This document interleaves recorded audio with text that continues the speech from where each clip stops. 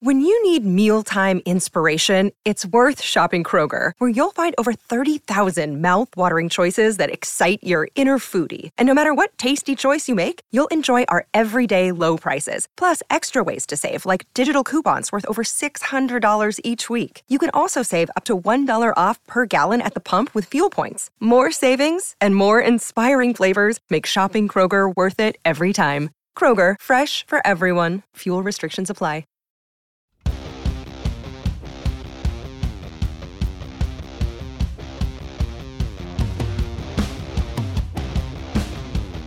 Everyone looks so festive and springy today. Nate Bauer, Thomas Frank Carr, BWI Daily Edition. It's a Thursday. It's the mailbag show. So welcome to spring, Nate, and welcome to the mailbag show. How you feeling today? I took a shower. I threw on a collared shirt. I love it. Shaved. I love it. I wanted to be at my best for you today. I'll always give positive reinforcement to collared shirts on the show. You know, Okay. The point of being in this profession is so you don't have to wear a suit. I've heard that from so many people.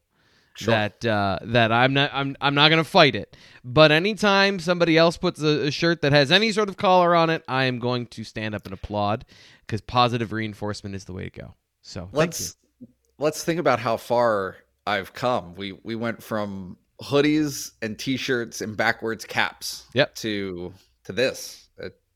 I don't know. I feel like maybe I could get a real job soon. Listen, this show is lead by example. That's all it is. It's lead by example, and that's the leadership we're looking for from football teams. That's the leadership we're looking for in life. So you're right.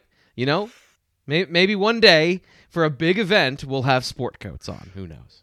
Can we dive into the trite example of I've always been lead by example, but I want to be more vocal about it this year. Yep. That was actually a conversation I had with somebody recently. Probably me.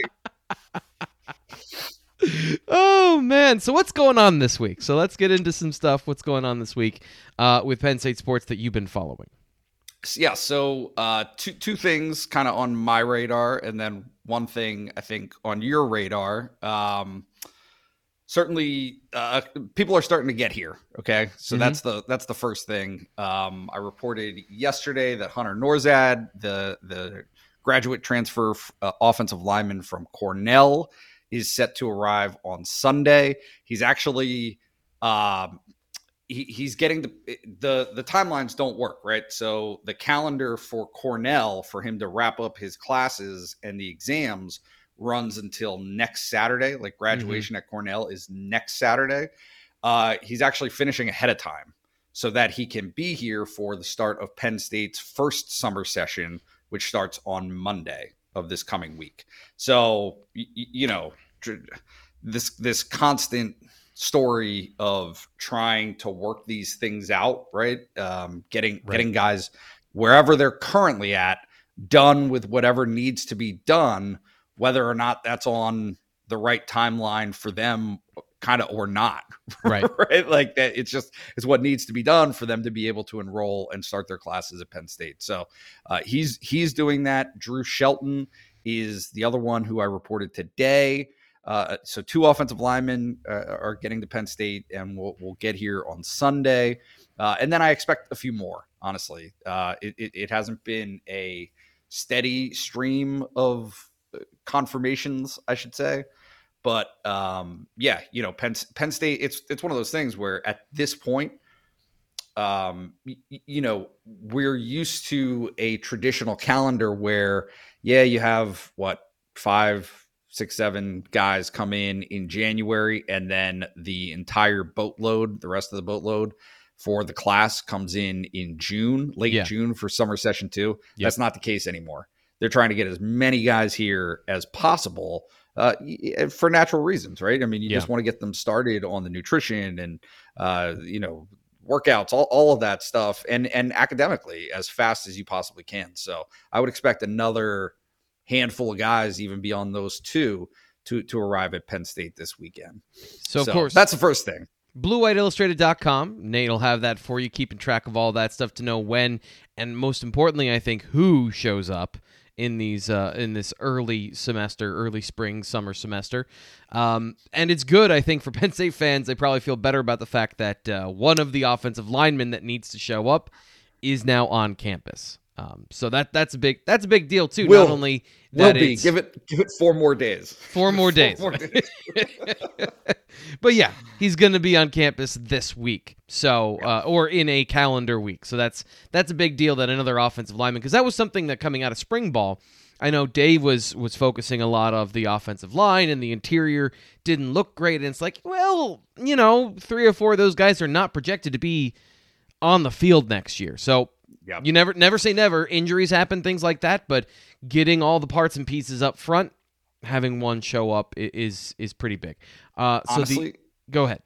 Sorry, I don't mean to belabor this point, but just they weren't able to practice normally in the spring, right? So just simply having the bodies, whether or not they're ready to start or ready to play on September 1 is, I think, more beside the point than simply having a scout team, right? like having the necessary ingredients to be able to not amend classes. So this is something that we knew was coming and that James Franklin had talked about throughout the spring. But yeah, two early injections right in May to kind of get that ball rolling. Underrated too is Drew Shelton. I don't expect him to do much this year. I wouldn't expect to see him on the field at all. I think he needs a full redshirt season. But, any extra day you can get an offensive lineman on campus is one where he's one step closer to participating at some point. More free food. Yeah, for sure. What else is going on? Basketball is front of mind, I think, from some things you were telling me, right? Well, just it's just kind of a small note, but a big note, which is disappointing news for Penn State basketball that Davion Bradford, the transfer from Kansas State, he's a big man. He's 7 feet. He's thin, but he's 7 feet is 7 feet. And Penn State desperately needs a forward center. Chose to go to Wake Forest on Wednesday night. He made his decision. So, kind of a step back, I guess I would say, for Penn State basketball, as they just continue. Like everything else is in place. All the other pieces are there for the puzzle for what Micah Shrewsbury wants to do next season. But they need some size, because at this point, you're looking at 6'7" on the roster, 6'8" as kind of being the biggest body and the tallest guys that you have. He actually did an interview, a big, long, good interview with The Athletic on Wednesday that was published on Wednesday, that really said they were prepared for that, right? Like they are prepared. They would like to get this, but even if they don't, he was confident and had confidence that they can play bigger based on I hate to use these cliches, but kind of the blue collar, hard work, tough defense, all of the things that they did last year with an undersized guy really in John Harrah, right? Yeah. I mean, John Harrah is 6'9". So I think that is 1 or 2 inches going to make the biggest difference in the world? No, probably not. But you just need that skill set. You need that skill set. And you got to find 10 to 15 minutes. Yeah. Right. Like somewhere, right. It doesn't matter where, but you got to find 10 to 15 minutes of a guy who can play and can give you something, give you some rebounds, give you a couple of buckets easy in the paint. So yeah, still working on it, but I think certainly they're going to continue to pursue that through the transfer portal. And I said this to a couple of people, but I'll say it here. John Harrah at Eagles minicamp, if he sticks with the team, there are no 6'9" tight ends. There are no 6'8" tight ends in the NFL. Yeah. There are 6'8" offensive linemen. And if he could commit to getting a little bit bigger, he's a naturally strong dude. Now, there's a huge difference between natural strength and offensive tackle strength. But you want a guy with quick feet. You want a guy who knows how to use his feet. I think John Harrah as a tackle, I was interested in John Harrah as a tackle since he was a freshman at Penn State. I've been looking at him like, dude, just like pack on some LBs and you would be a left tackle. But we'll see. We'll see what happens. I think that's a fun one if anything happens with him in the NFL. I mean, there was a tweet last week that suggested fairly strongly that James Franklin thought the same way. Right? I mean, not necessarily offensive line, but hey, he could have played football, and Penn State would have taken him to play football, I believe. So, I mean, he was a guy who was going to play football at Army before he backed out of that commitment. And if you're a tight end at Army, you're basically a tackle anyway. So, it's not a big leap there. But the transition can be made. Speaking of football, there was a commit yesterday. This is obviously being recorded on Thursday for our Thursday mailbag show. But Johnny Shakir committed to the Nittany Lions, the first receiver on the board for Penn State in the class of 2023. So a big moment there. We're going to be talking about it and wrapping up, he's also the 12th player in the class. So we'll be taking a look at the halfway point of the Penn State class of 2023 tomorrow on the BWI Daily Edition with Ryan Snyder, rounding out the week, getting the information, and kind of like Johnny Shakir, how he fits in the class, and then looking at the class as a whole and doing just a little bit of a look forward, but for the most part, a review to look at the class and see where the holes are. So that's coming up tomorrow on the Daily. Can we get the Cliff's Note? Well, maybe not the Cliff's Notes, but like a sneak preview, a trailer. What do you like? Do you like him? Is he good? So the film room is up at BWIillustrated.com. A great reason to sign up for just $1 and get 12 months of access because we've now made T. Frank's Film Room premium. So it's not going to be here on the YouTube channel anymore. It's going to be at BWIillustrated.com. So you sign up for $1, you get 12 months of access, and you get to go behind the star rating, get some context on who the player is and how their game works on the field. And Johnny Shakir, two things. One, he's an annoying prospect because there's nothing wrong with him. Like he's a B+ at everything. He's a good sized player, 6 foot, 175, but he's not the biggest guy in the world. He's fast, and I would say his outstanding trait is that he has great agility and acceleration. So he's very hard to tackle, and he can weave his way through traffic. But the biggest thing is he is nasty. He does not like to be tackled. So if you want to get into the inside information about all that stuff and what kind of sets him apart and where he can go and his versatility, where he can fit at Penn State, that's over in T. Frank's Film Room. But yeah, agility, acceleration, and he'll run through dudes at 175. So I'll be curious to see what all that translates to at the next level. Yeah, what will he do at 200? Can he get to 200 pounds? That's the question. That's my open question. And this is where, as much as you can feel confident about things and you can dive into things and you can see this is a trait that he has. Does that strength that he plays with, does his ability to elude tackles, does that translate to the next level when everyone's bigger, faster, and stronger? And maybe not than him, but bigger, faster, and stronger than the competition he's playing right now. Because he's not going to be breaking arm tackles from 175-pound defensive backs. They're going to be 190. They're going to be linebackers that are 230 instead of 155. So that's the question. The natural ability is there and the tenacity, and I think the body intelligence is there. So as long as the leg drive continues, I think it can translate, but you just never know. Yeah, that's what makes a guy who's a 4-star that's not currently ranked in the On 300, but is a 4-star for On 3. I think that's what makes up that kind of, yes, he's good, but there are no massively defining features in his game from a physical standpoint that make him stand out, that would make him a highly ranked player. He's not 6'2" and doing that. He's not he's not a transformative speed player, but he's fast. So, like I said, annoying to really evaluate and get into the shades of gray with a guy who you have no problem with. There's nothing wrong. There's nothing, like, even from a technical standpoint, like, he's good at everything. Yeah. But anyway. Can't catch the ball. That's seems to be a critical ingredient that gets overlooked sometimes, right? There's guys that have all the tools otherwise, but don't catch it, right? I mean, that's fine consistency there. Can he do that? To see that, you got to go to BWIillustrated.com and pay that $1 if you're not. So fine. Yeah. Let's get to, yes, I do insist because first off, it's worth it. It's definitely worth it.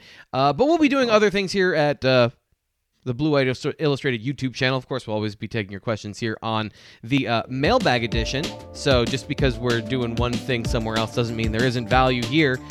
Make sure you like the video as well, especially if you're somebody who is getting your questions answered on the video. Hopefully you're a subscriber and you're following along at Blue White Illustrated here on YouTube. Our first question, Nate, are you ready to get into this? Can we just add a preface here that I never know what the questions are before? That's a good point. So the answer is yes, but with a question. Okay. And I would like to also add the preface that you have the capability of seeing all the questions over at the message board, because that's the number one way to go ask a question here on the Mailbag Show is to reply to the BWI mailbag thread with your question. If you're a premium content subscriber, it's hard to miss. I even put an exclamation point in it. Yeah, so, but that would ruin the fun. You're right. Bit. Part of the fun is you being caught off guard by everything. Lamgul. I'm sorry to everyone who's got a screen name that I butcher, but I read these and they sound like hieroglyphs in my head. So Lamgul. Tyrese Mills arrives on campus in 3 days. Do you see him getting significant number of snaps at the striker Sam this season? If the presumed starter Sutherland struggles early on, correct me if I'm wrong, but Mills sees himself as he was recruited as the Sam, not a safety by the PSU staff. There's a couple of assumptions in there that I don't know that are fact. But yes, to answer the base question, he has the physicality to play in underneath coverage and be a factor around the line of scrimmage. That's how he was used at Lackawanna, and I think as long as he has the physicality to play that close to the line of scrimmage, as in he's up to around 205, 210 pounds, I think that's absolutely something he can do, Nate. Yeah, I just for what it's worth, I had an interview with his coach right around the time, right? So Mark Duda, right around the time that he committed to Penn State last summer, I believe. And, Duda was kind of under the impression or suggested to me, I should say, that he was ready to play now, right? Like he's not a project. He doesn't need a year before he can really get to that point. So just, it's difficult to make assumptions, but just seeing the timeline of Brisker and then Tig and now Mills coming in to Penn State, you would think that there is a possible role for him kind of right off the bat. I mean, he just all of those stars seem to align. Yep, it makes too much sense. But there's always the reservation of he's going to be playing linebacker. In this scenario, he's playing in underneath coverage. And that's something, again, I'm going to say, that's something he did at Lackawanna. So this is not going to be anything new to him, but playing that close to the line of scrimmage when he was primarily a safety. He was playing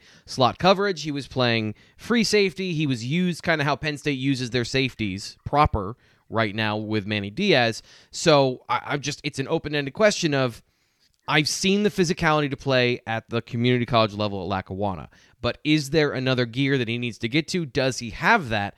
I see it on the film, but just kind of like talking about a Johnny Shakir, does it translate? There's always that. We're talking about probabilities here, and I think the answer is yes, but then is there a bit of a stumbling block at any point in that area? Because that's going to be the question. There are other options as well behind Jonathan Sutherland. Yeah, and I mean, I do think that and this tends to happen, right, with fans who see something and a reputation grows, and so I do think that there's an assumption being made here that John Sutherland isn't going to fit, right? That it's already a failure, well. Right? He's already failed before he's made this transition, and I just look, I've been doing this for a while, and for whatever that's worth, but James Franklin's assertions more often than not tend to be rooted in reality. Okay. And so it's not just like saying good things about John Sutherland were for motivational purposes this spring, right? Yeah. Like they felt as though he had acclimated himself well to that transition. And I mean, certainly there's always going to be room to grow, but I would very much anticipate John Sutherland being a consistent presence for Penn State's defense through the course of the season. Like, getting benched doesn't seem likely to me. There's a certain, I'd say, large percentage of the Penn State fan base, especially the ones we interact with, that are looking for logical conclusions out of the idea of Jonathan Sutherland being a starter. They're trying to find logical pathways around what they perceive as a roadblock on the depth chart. And the fact of what you just said about Jonathan Sutherland and the vociferousness of James Franklin in praise of him and the natural fit of him in underneath coverage and all those things that we've heard, you've got to come to some sort of... There's got to be some sort of, like, you've got to come to terms with the fact that Jonathan Sutherland is playing Sam linebacker. Just be okay with it.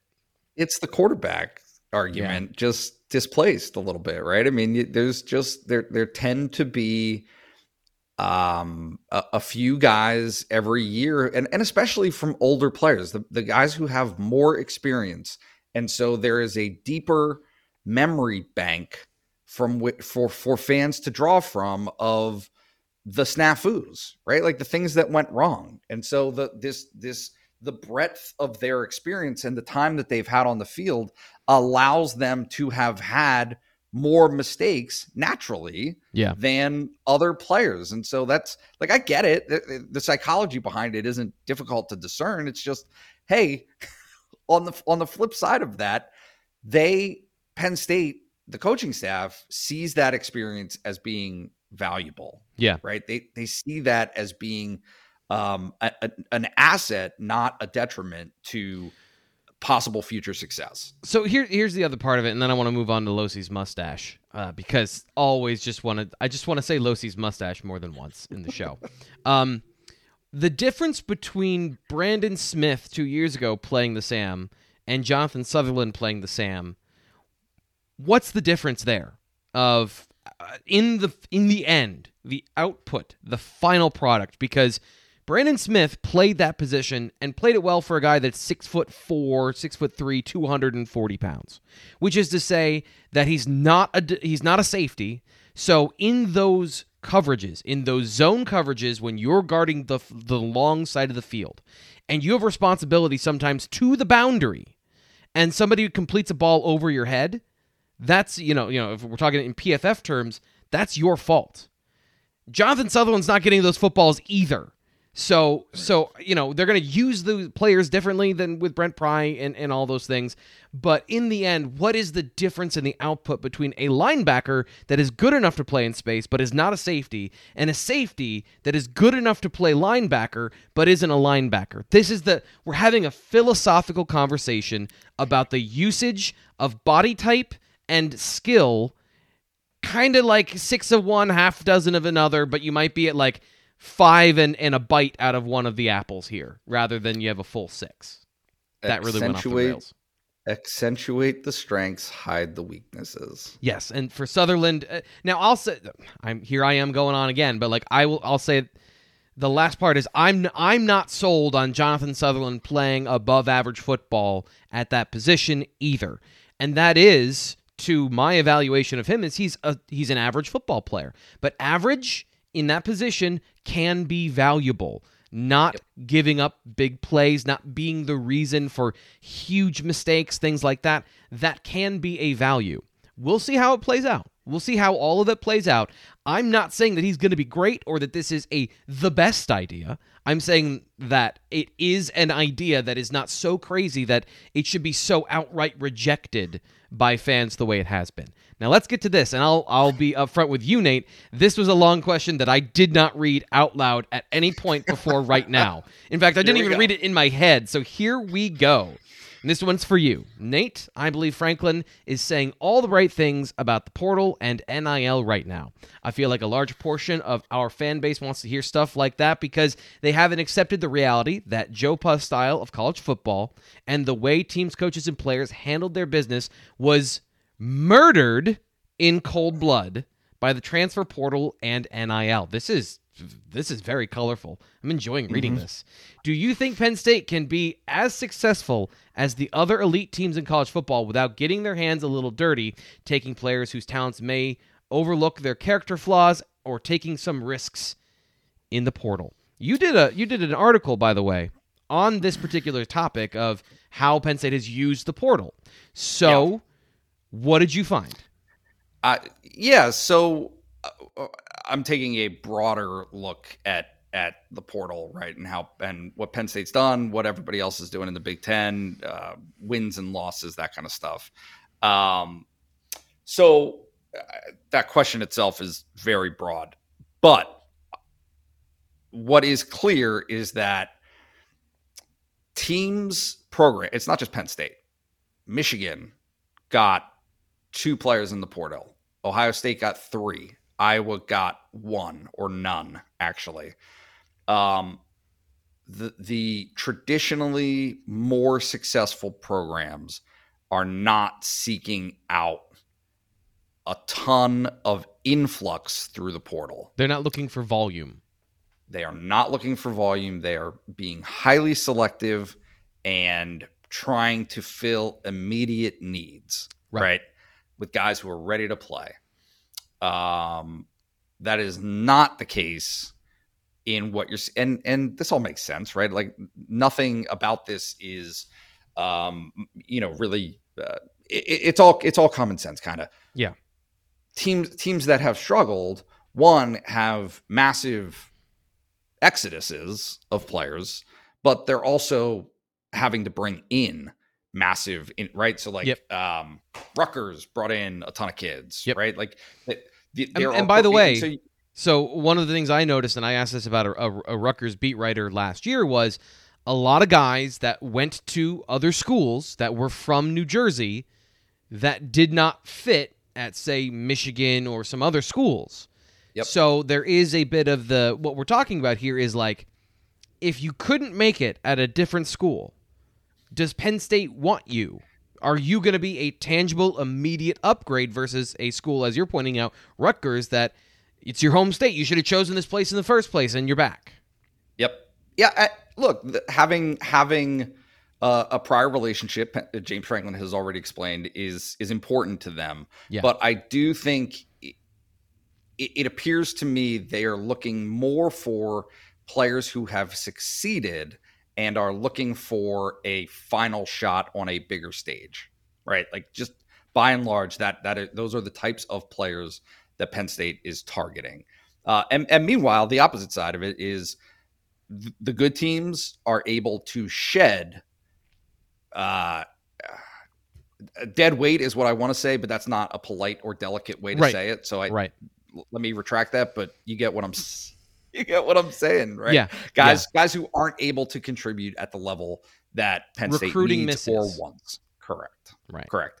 And so, I mean, in terms of like getting, because the original question was about NIL. Yeah. In terms of getting their hands dirty for the portal, I don't think is necessary, because there's just not that much that needs to happen in the portal for Penn State. Yeah. So let me give you an example of what he might be talking about, because it's talking about getting your hands a little bit dirty. Yeah.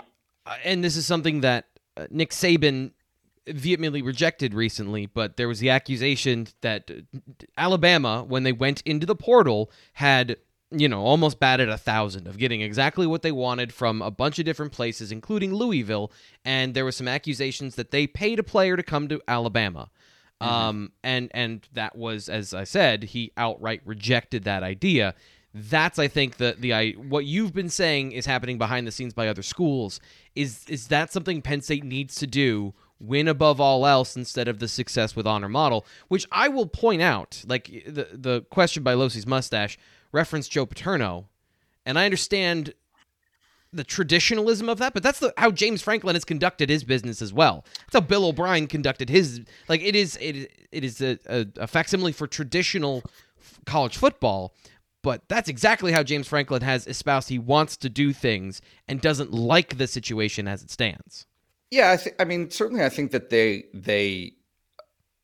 James Franklin mourns the loss of that style of the game and the value that it provided in his life, right? He's got this firsthand knowledge of what it meant to be a college football player and to have that experience, quote unquote, right? Of riding 7 hours on a bus to play a game and not being showered with all this stuff. He got that and saw this in his life and the impact that it had and the impact that it had on many people's lives. And then he transitioned that into coaching and being able to make that type of impact. Like there is something, not something, it's very obviously a noble pursuit in some respects. Yeah.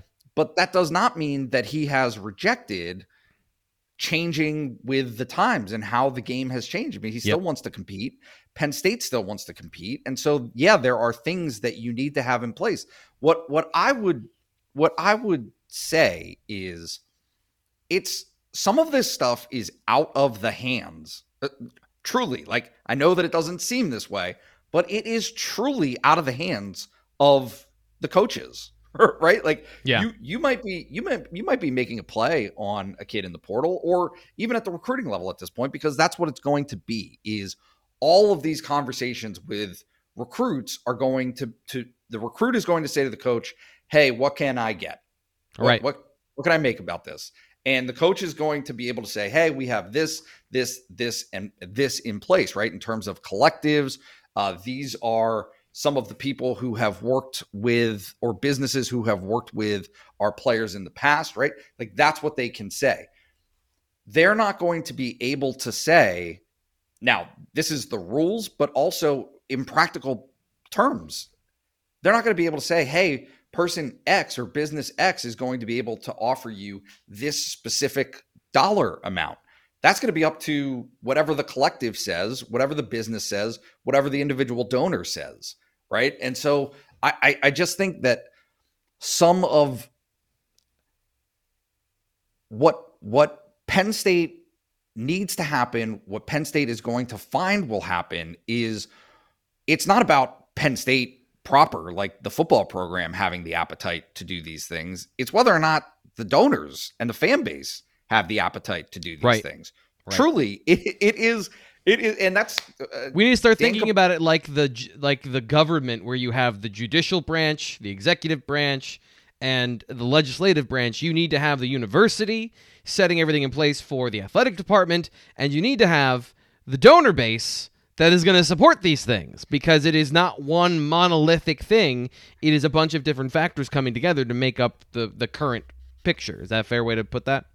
Yeah, I mean, I think so. I think that the way that Dan Kabbalah and Andy Frank, they went on the coaches show this spring and truly pitched it to fans. I mean, this was a direct communication to fans to say, hey, you have an actual influence. Like, this isn't a hypothetical anymore. Yeah. This is your $20 a month or $100 or $200 or $500, whatever it is, whatever you're able to afford. Having those resources is, one, critical to survival, right? If you want to compete at the highest level, that it is a necessity. Yeah. But also, it's an opportunity. It's a chance for Penn State as a community, as a broader fan base, to show its power in numbers. Yeah.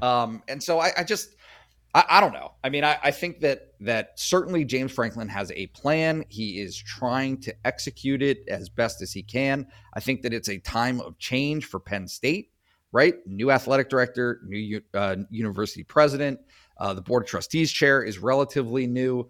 And so all of these things getting on the same page and then bringing in the element of what a collective is going to do, what directives are going to do. It's all kind of to be determined, but I certainly think that more than anything else that I see right now, it's okay. Penn State has set this up to put the ball in the donors' court. And now it is simply a matter of the donors deciding whether or not they want to play the game. Another day is here and you're ready for it. What to wear? Check. Breakfast, lunch, and dinner? Check. Planning for what's next and how to save for it? That's where Bank of America can help. For your financial to-dos, Bank of America has experts ready to help get you closer to your goals. Get started at one of our local financial centers or 24/7 in our mobile banking app. Find a location near you at bankofamerica.com/talktous. What would you like the power to do? Mobile banking requires downloading the app and is only available for select devices. Message and data rates may apply. Bank of America N.A., member FDIC. With the Lucky Land Slots, you can get lucky just about anywhere. This is your captain speaking. We've got clear runway and the weather's fine, but we're just going to circle up here a while and get lucky. No, nothing like that. It's just these cash prizes add up quick. So I suggest you sit back, keep your tray table upright, and start getting lucky. Play for free at LuckyLandSlots.com. Are you feeling lucky? No purchase necessary. Void where prohibited by law. 18 plus terms and conditions apply. See website for details. BWI Daily Edition. I'm your host, Thomas Frank Carr. Nate Bauer, the voice you're hearing right now. We are taking your questions on the show. You can always submit them during our Wednesday night, Thursday morning on the BWI message board on the BWI mailbag thread, or if you are not a member of Blue White Illustrated, I do take some questions on Twitter at Thomas Frank Carr on Wednesday night. This one comes from one of our regulars, Poncho570. What's up with the lack of the true big X wide receiver lately? Is it Yurchis' offense? Is it the way the game is evolving? Or are there just not kids worth taking at that size? So this is an interesting thing. I asked Taylor Stubblefield during National Signing Day about Penn State's class of 2022, which had quite a few players in it that were all 5'11", 6 foot, almost on the dot through all of that. If there's a guy that is 6'4" and, has everything, they're going to go after that guy. But by and large, this is what Taylor Stubblefield told me in that situation is, first off, there is no prototype wide receiver because it keeps changing, whether it's Randy Moss or DK Metcalf, or right now he pointed to the guys that are the most successful at the NFL level that are the best, Devontae Adams, Justin Jefferson, Stephon Diggs. Those guys are all 5'11", 6 feet. And to me, what I think is the versatility to play inside and outside, to be able to run routes in the slot and from the boundary is critical because that gets you away from the press and that gets you into a situation where you might get a favorable matchup against a third corner. So having the ability to play both positions, and more spoiler alert for the film room, which you should definitely go check out. That's what a Johnny Shakir is. He's got inside-outside versatility. He's big enough to play on the outside. He's quick enough to play in the slot. That right there. Plus, I would say the other half of it is that speed is the number one thing that all teams are looking for. Because what the RPO does is it makes these massive windows in the secondary. What used to be this big between the linebacker and the safety, because the linebacker is coming up in run defense, it is now this big. So if you get a receiver with enough speed and space, and I keep saying that, speed and space, that's what the game is about now. If you can get that guy the ball, and he has a step, and he can beat the safety, it's over. You've got 70 yards and a touchdown. So guys that can do that from the slot or out wide, that is very, very valuable. And I think Keandre Lambert-Smith is another great example of a guy who can do that. And what I saw from him this spring is a little more of the versatility in that sense. And he's a little bit bigger, 6'1", but the days of a guy, you park him on the sideline, he's the X receiver, some of that still exists, but that's kind of over. That's pretty much over. It is kind of curious to me, only because Penn State literally has a receiver that they call Megatron, right? Oh, that's the other half, right? So it doesn't not exist. Penn State has at least one. It's just a matter of what are the norms. I mean, I think that you covered that well, but there's a big X. He's out there.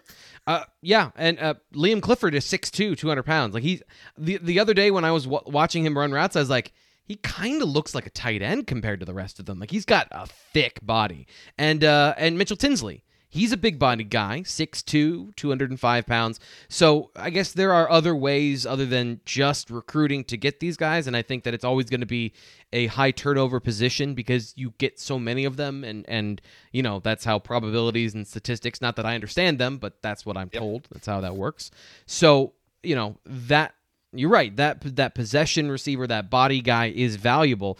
But even then, Malik Mega runs somewhere in the low 4.4s, I imagine. I wrote about his first-round potential earlier this week because he's a guy that has all of it. Like, can he run short routes and intermediate routes? That's the part I'm waiting to see. But as far as big, speed, length, he's got all of those skills. It's not like he's lacking in speed. He just is 6'4". Yeah, it has, the story on him has been, and it has always been, hey, let's see what this guy can do in 2 years. And well, hey, 2 years are up. Yep. Right. Like that chance has now arrived for him. And I think that everyone will start to see whether or not he can put it together this year. Right. I don't know that it's a star turn right now necessarily, but I think that the potential is certainly there. At least they appear to feel that way. Yeah. And that's, I completely agree with that assessment.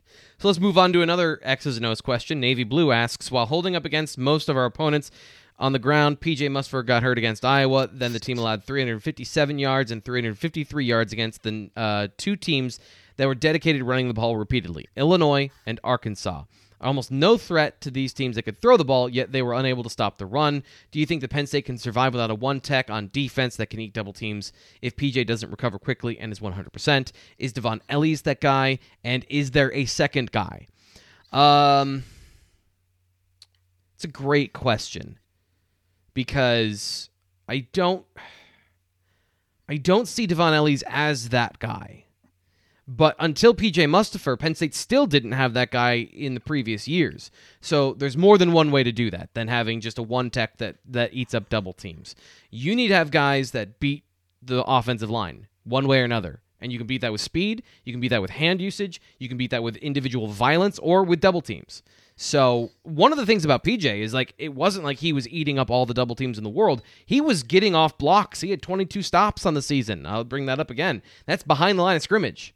So Devon Ellies can be that guy, but I don't think that they have, other than maybe Fatorma Mulba, a guy that has the one-tech, squatty, going to eat double teams body type on the roster, because Cole Brevard was the other guy, and he left the program. I hate to say this, but I'm going to. Penn State didn't lose either one of those games because of 357 or 353 rushing yards. Yeah. They didn't. Illinois scored 10 points in regulation. Arkansas scored 24. Penn State needs to score points. Done. I'm off the bully pulpit, but I'm just saying, it does not, that style of football. Yes, I understand as a fan, it is frustrating to see your team get run on like that. You want to have an answer for literally everything. Yep. I get it. Yep. But if you're Penn State and you are in that situation again, you would take it. You would take it. You would be fine with it. You would say, okay, Illinois is going to put 10 guys on the offensive line and they're going to run the ball all day, but they're going to score 10 points in the process because the defense is going to clamp down, and they did when it got to the red zone. Yeah. And by the way, anytime they got to a third and long, it was over. Was it Peters that was the quarterback? I don't even remember. There were so many names in the backfield at quarterback, but it was as bad as Penn State's offense was the season after Clifford got injured. It was an impotent performance. There was nothing they could do through the air against Penn State. They turned the ball over, I think, at one point more than they had completions. So yeah, that's a very good point.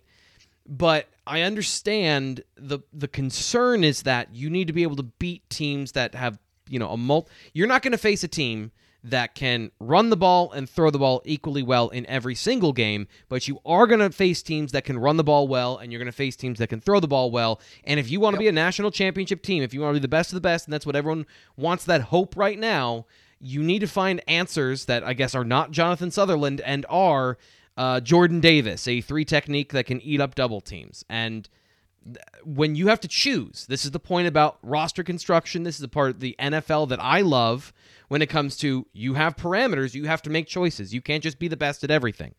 And in college football, unless you're the best of the best, you have to make choices of how you're going to build your team.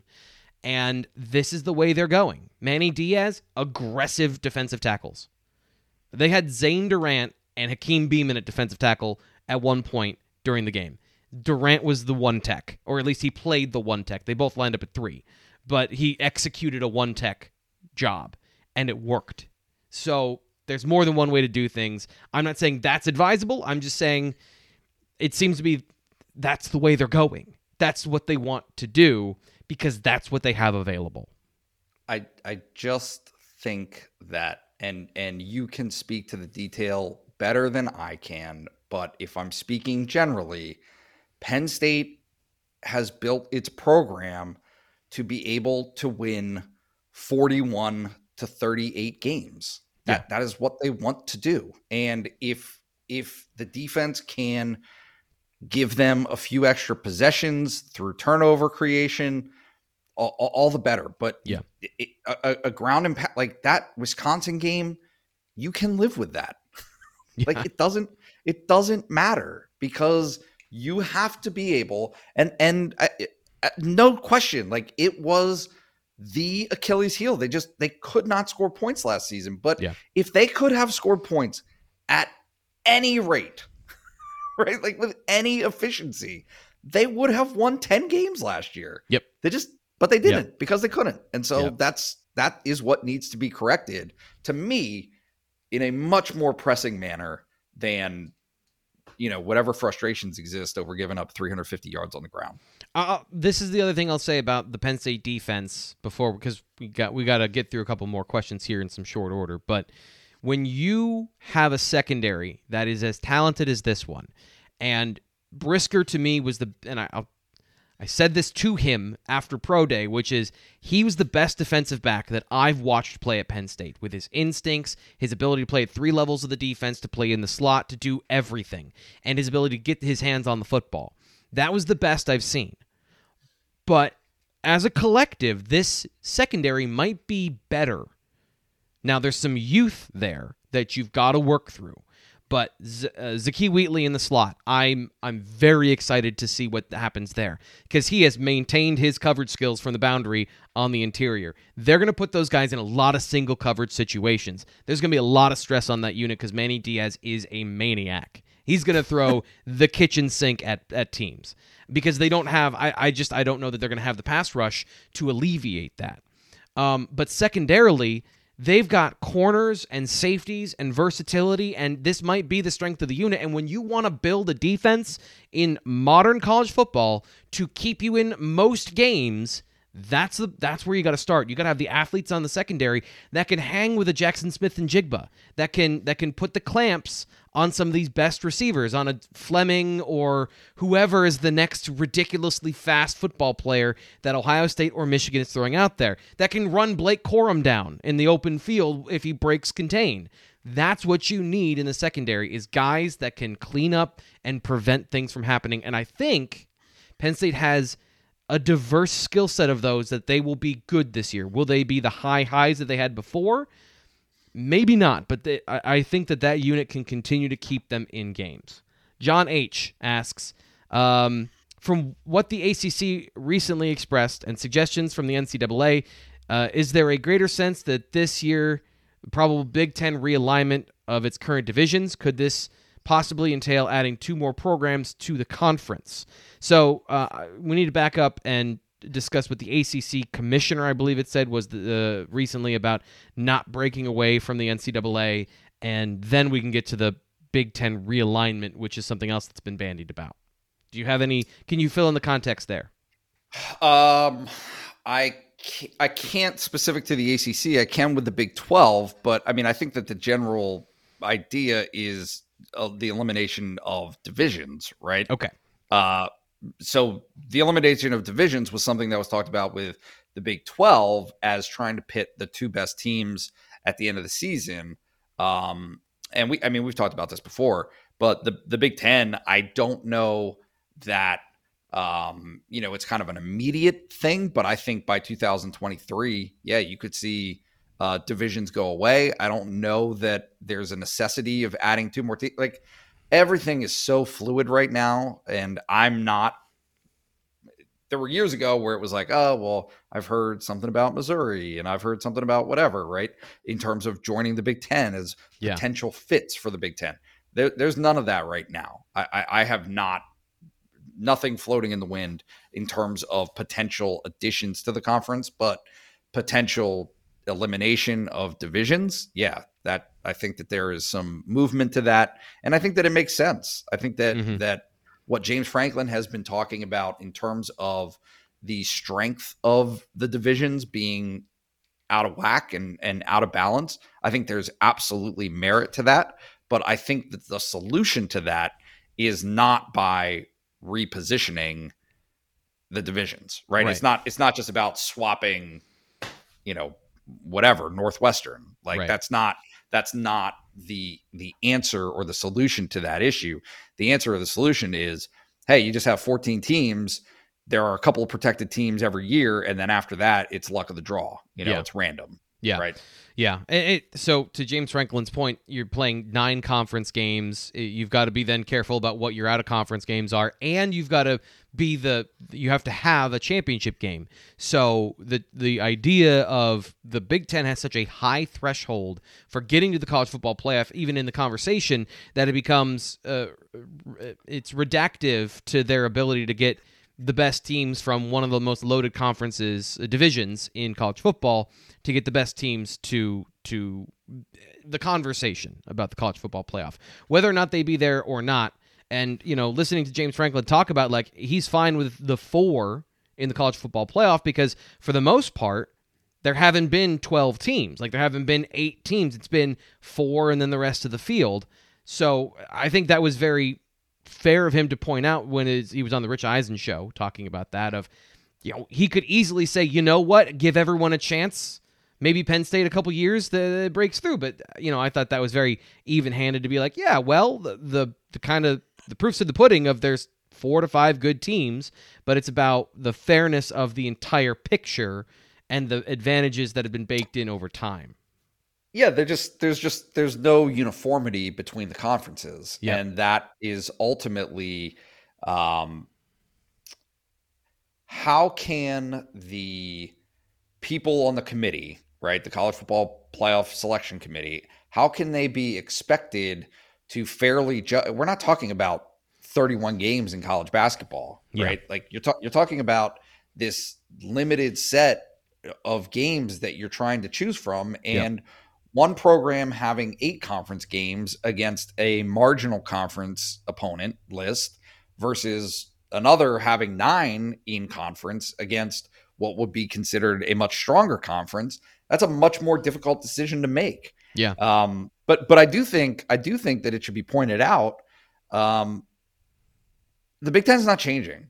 They're not going away from 9 games. Like that war, that battle is over. Yeah. And so if the TV model has been too good.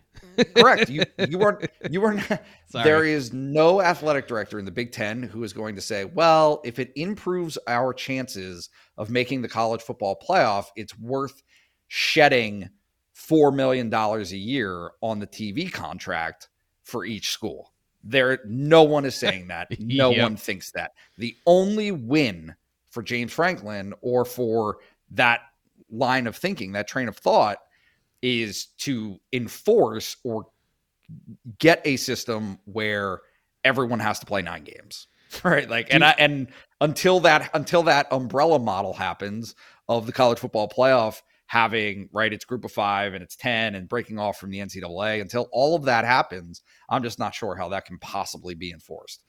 We've got about 8 minutes left on the show. Do you want to answer this question that we have on the screen, Nate? I mean, Gorky, it feels personal. Golf counts. Come on now. So for hand-eye coordination. For our podcast listeners, Gorky, who I think is trying to cause problems here, who is the best athlete employed by BWI? Disclaimer: golf does not count. Now, golf is an actual sport. So this is the question of, and Nate, I'm asking the question. I'm not questioning golf. Is golf played by athletes? Yeah, quick twitch counts. Yeah. That has to be something, right? Yeah. And so you can. If you look at the PGA Tour now, most of those guys could do something else. Yep. Most might be generous. Some of those guys could do something else. I'm just saying.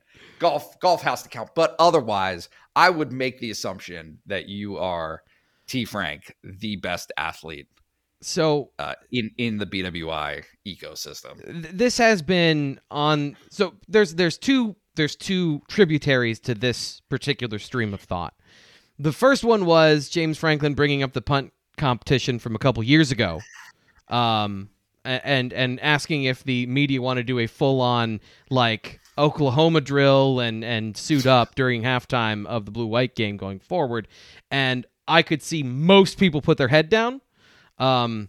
Secondly, this has been a question on the BWI message board several times.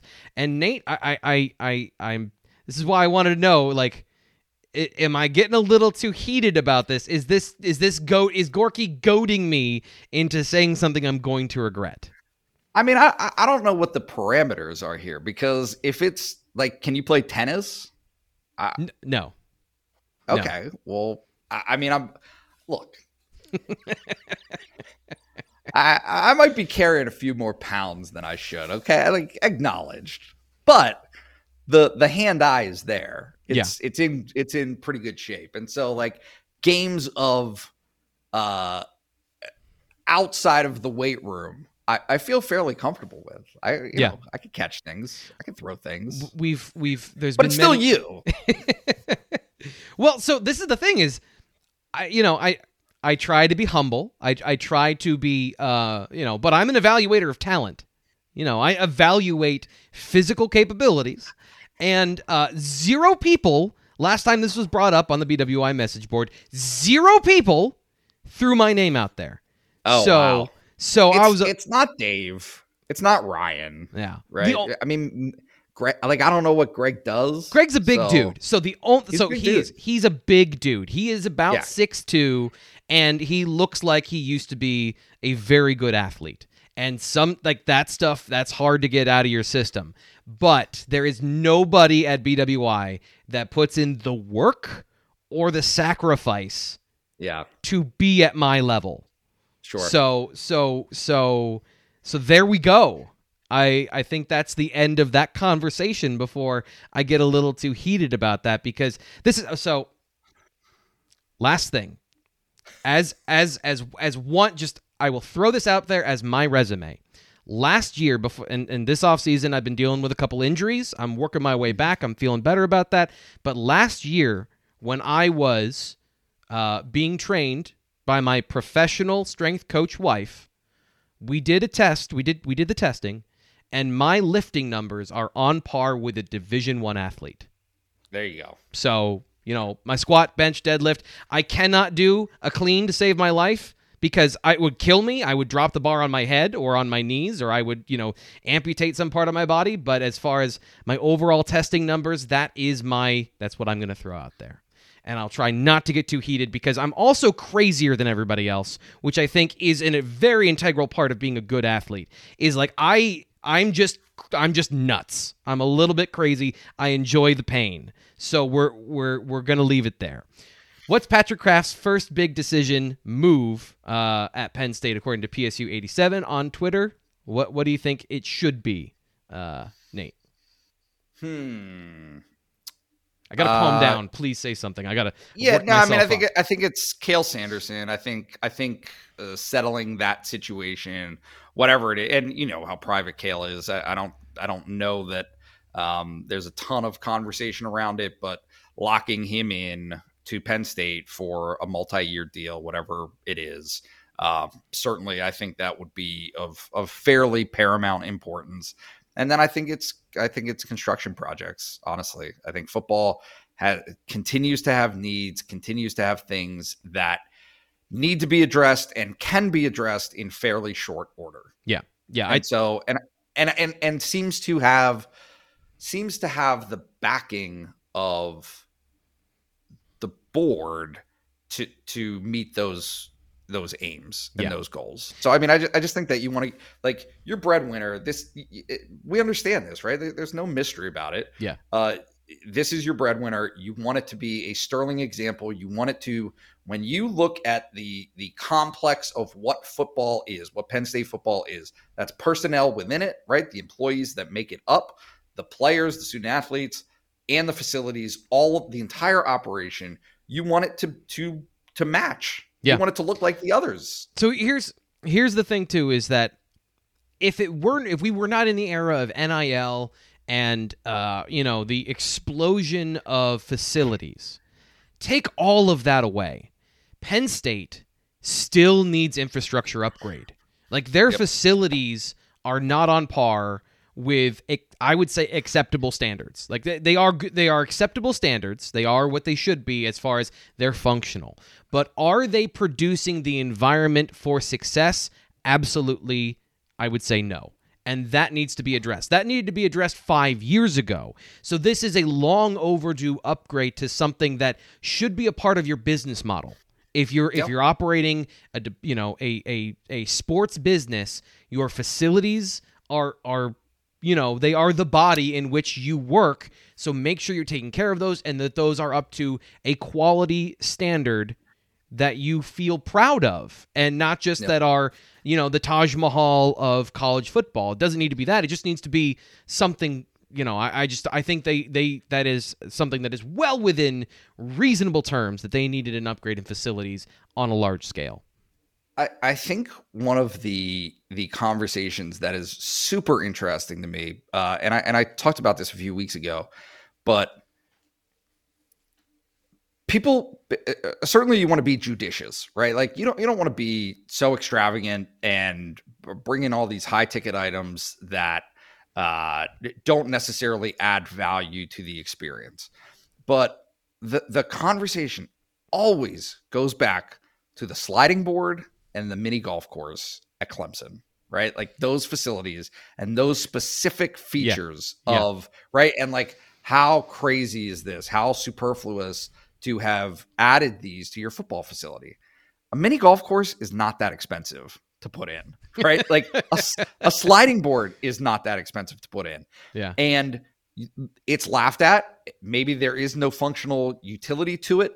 Yeah. Maybe the players don't even use it. But guess what? Here we are all these years later, and everyone still talks about it. Yep. Everyone still talks about it. And I think there was a bowling alley somewhere too. So that was a part of there's a bowling alley. It's the return on investment in terms of word of mouth and reputation is worth it times a million. Yep. Right? It just is. Yep. And so those things for Penn State, if Penn State can say, hey, all of our facilities are in one spot.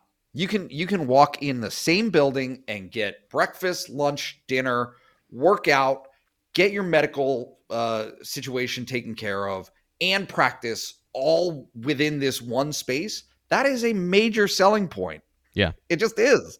And so I think that those are the things that they're trying to have happen at Penn State. It's just a matter of, hey, committing to it, making sure that this is the direction that you want to go, and then executing it. And I think that those are things that Pat Kraft can put into motion in pretty short order.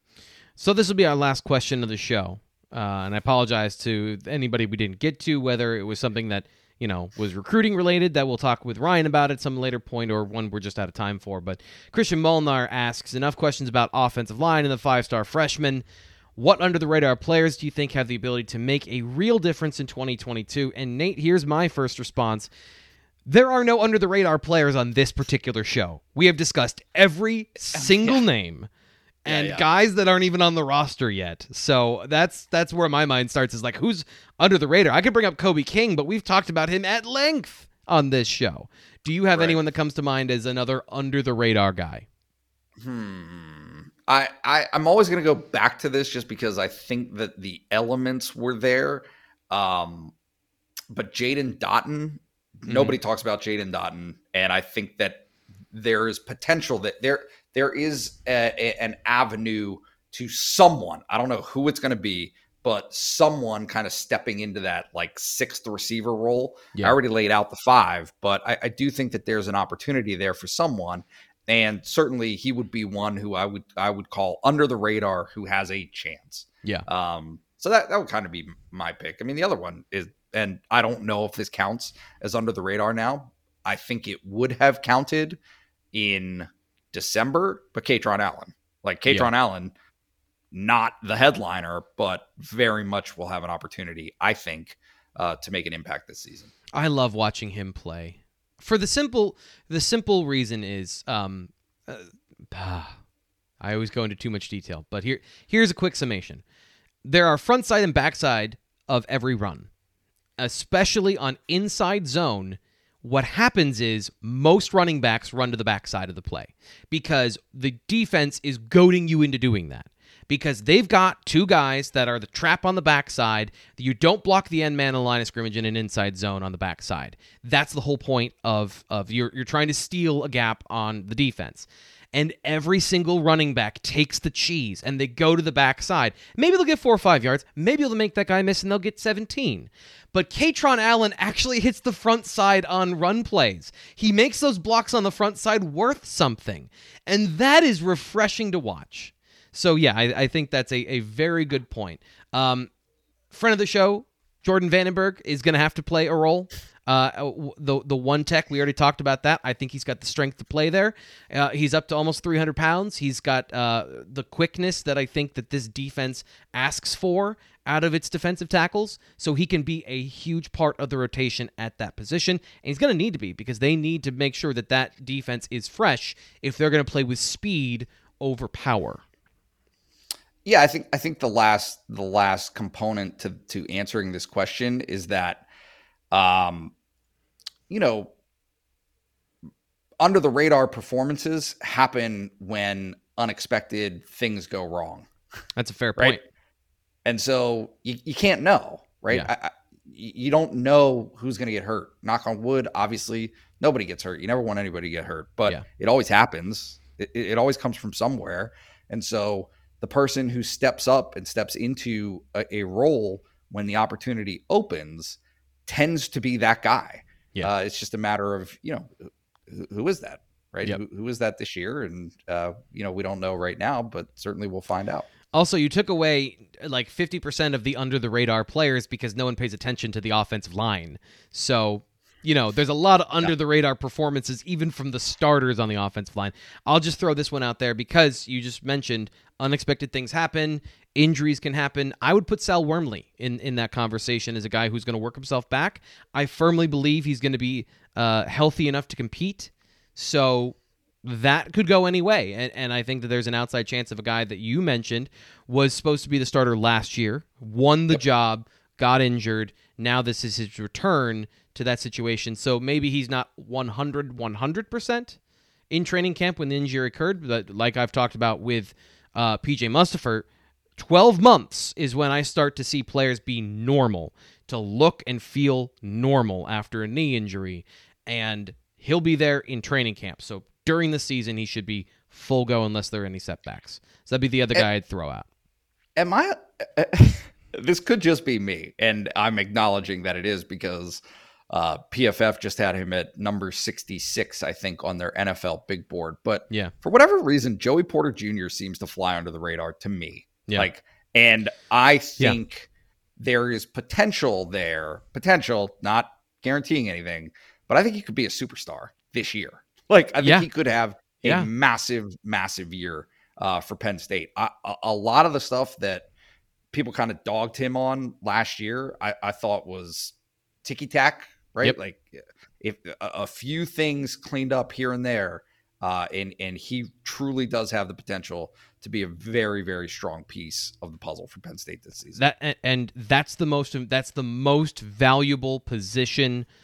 If you want to talk about PFF, that's the most valuable position on the defense, because if you can shut those receivers down on the boundary, you have taken away a huge chunk of the offense, especially if you're an offense that doesn't have 3 receivers, because now you're down to your number 2 option. And that's, again, going back to our conversation about the receivers. You want to get them away from Joey Porter Jr. so they can go line up in the slot and they can go up against whomever that might be. Because Joey Porter Jr. is playing on the boundary and he's playing so well, you want to get away from him. And that's exactly right. And that's why that's so valuable and why I think that they can be a key part of Penn State keeping the defense afloat through this transition. So that'll do it today for the BWI Daily Edition. Speaking of transitions, nailed that one. I'm your host, Thomas Frank Carr. Pointing out my successes doesn't make it any better, though, Nate. So we'll be back tomorrow. Goodbye. See you, Nate.